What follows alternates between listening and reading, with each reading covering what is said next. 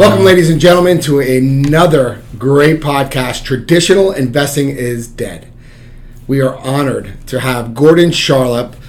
He was my boss on Wall Street, works for a very large broker-dealer firm, has been on the floor of the New York Stock Exchange forever, as you will be able to hear his experience. And he is here today also as an investor in the Family Business Fund.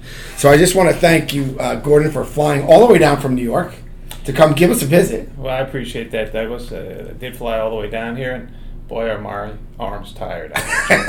Now, I have to say right from the outset that I am an investor, and so that I have to put all the necessary disclosures in there that I'm a believer in what you do, but also an investor in it.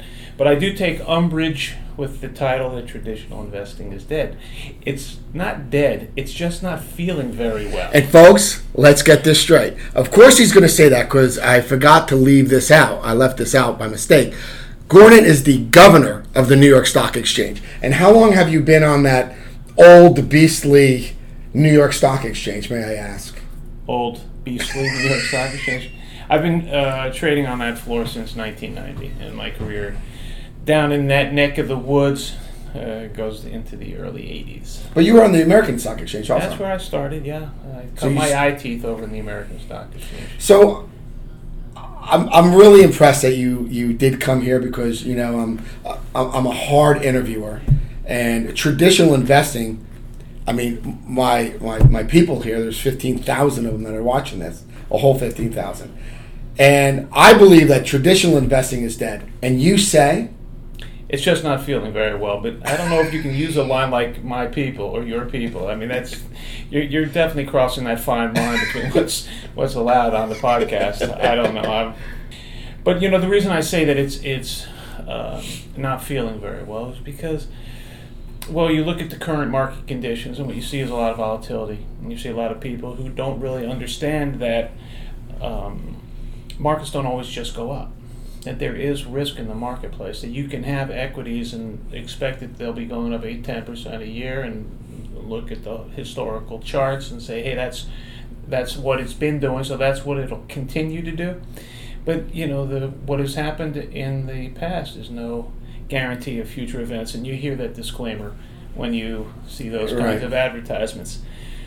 And since we have sort of achieved some of these frothier levels, and we've seen certain events, macro events, that have impacted the market, one has to consider going into the alternative investment space. And one of the more attractive investments in that space is the Family Business Fund. So I know you don't have a crystal ball, but you're on the floor every day, Monday through Friday. And you're watching the volatility. Folks, you probably see my hand go like this. When I was on the floor, I was working for Gordon's firm, and I would come down to the floor of the New York Stock Exchange when I needed to talk with him, and he taught me everything I know or don't know about the New York Stock Exchange. But I never understood why one tweet would be able to just make the market go like this and go like that. Now, you've been on there since the 90s. Were there any retail investments back then on there, meaning people like me who have a TD Ameritrade account and will look at the TV and be like, sell, sell, sell? Or was it all institutionals when you first started? Well, the pace of trading was so much different back then. If you look at the history of trading, it really goes back in Lower Manhattan to the 1600s, 1700s. And they used to trade using the Spanish dollar, which could be broken down into specific little pieces, or what they called bits, which were an eighth of a dollar. So one bit was an eighth, 2 bits was a quarter.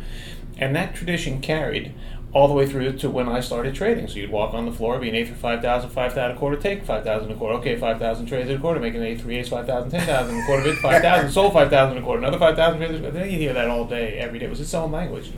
So for a retail investor to be part of that, they would have to call up their broker. Their broker would call down to the, what they would say, to the cage. The cage would then call the floor. The floor would give it to a broker. The broker would go out to the crowd and then get the execution done, and then that process would go in reverse. So it used to take a long time for the retail investor to get their report. And of course, there wasn't any real transparency. And a lot of that changed when CNBC came to the floor. What year was that? Because I they was were right next to our desk. Yeah, well, currently they are. Yeah. When they started down there, I guess Maria started, and probably like the early '90s. And it really wasn't all that welcome, frankly. There were a lot of guys that, I mean, she was always nice. We've been friends for a long time, but she wasn't warmly greeted by a lot of the old school guys who felt, there was no place for anybody to get in here when we were doing our business, kind of thing. We didn't, we did it, and we didn't really want to reveal that to the outside world. But a lot of that traded as people became better educated and understood what was actually happening on the floor, and they could see it.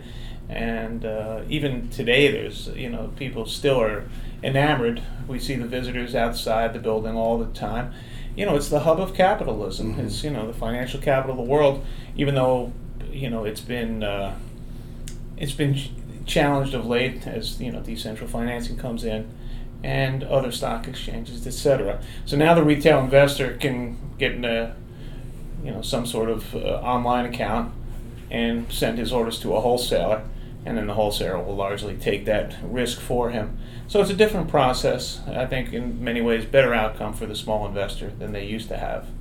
Folks, as I always say, traditional investing is dead, although my friend Gordon Charlop may not believe that, and he sure knows a lot more than I do. I want to thank you for watching this podcast, and we will see you on the other side.